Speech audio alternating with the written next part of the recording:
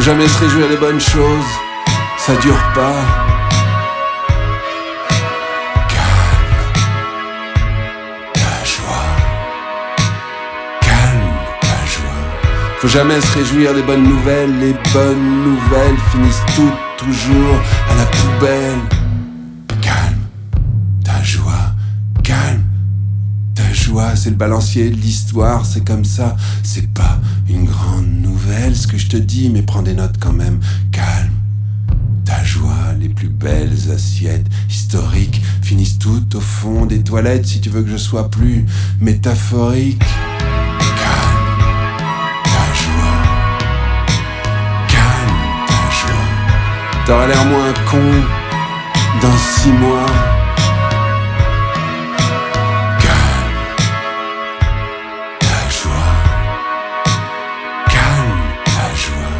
T'auras l'air moins conne quand on se reverra.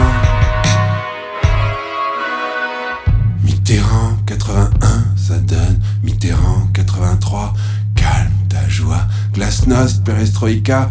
Calme ta joie, ça donne Eltsine, Poutine, dictature du capital plus la mafia. Calme ta joie, la mort, Saddam Hussein, ça donne Daesh, Al-Qaïda.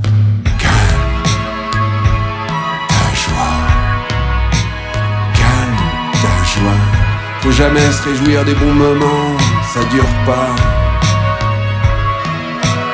Calme ta joie, calme ta joie.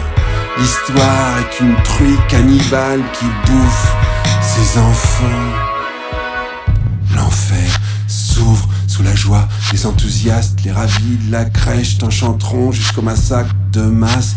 Tous les printemps arabes finissent ma cache dans les glaces de la Bérésina.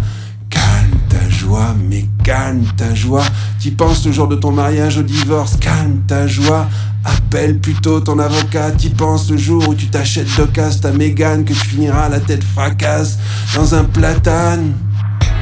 Calme ta joie, calme ta joie.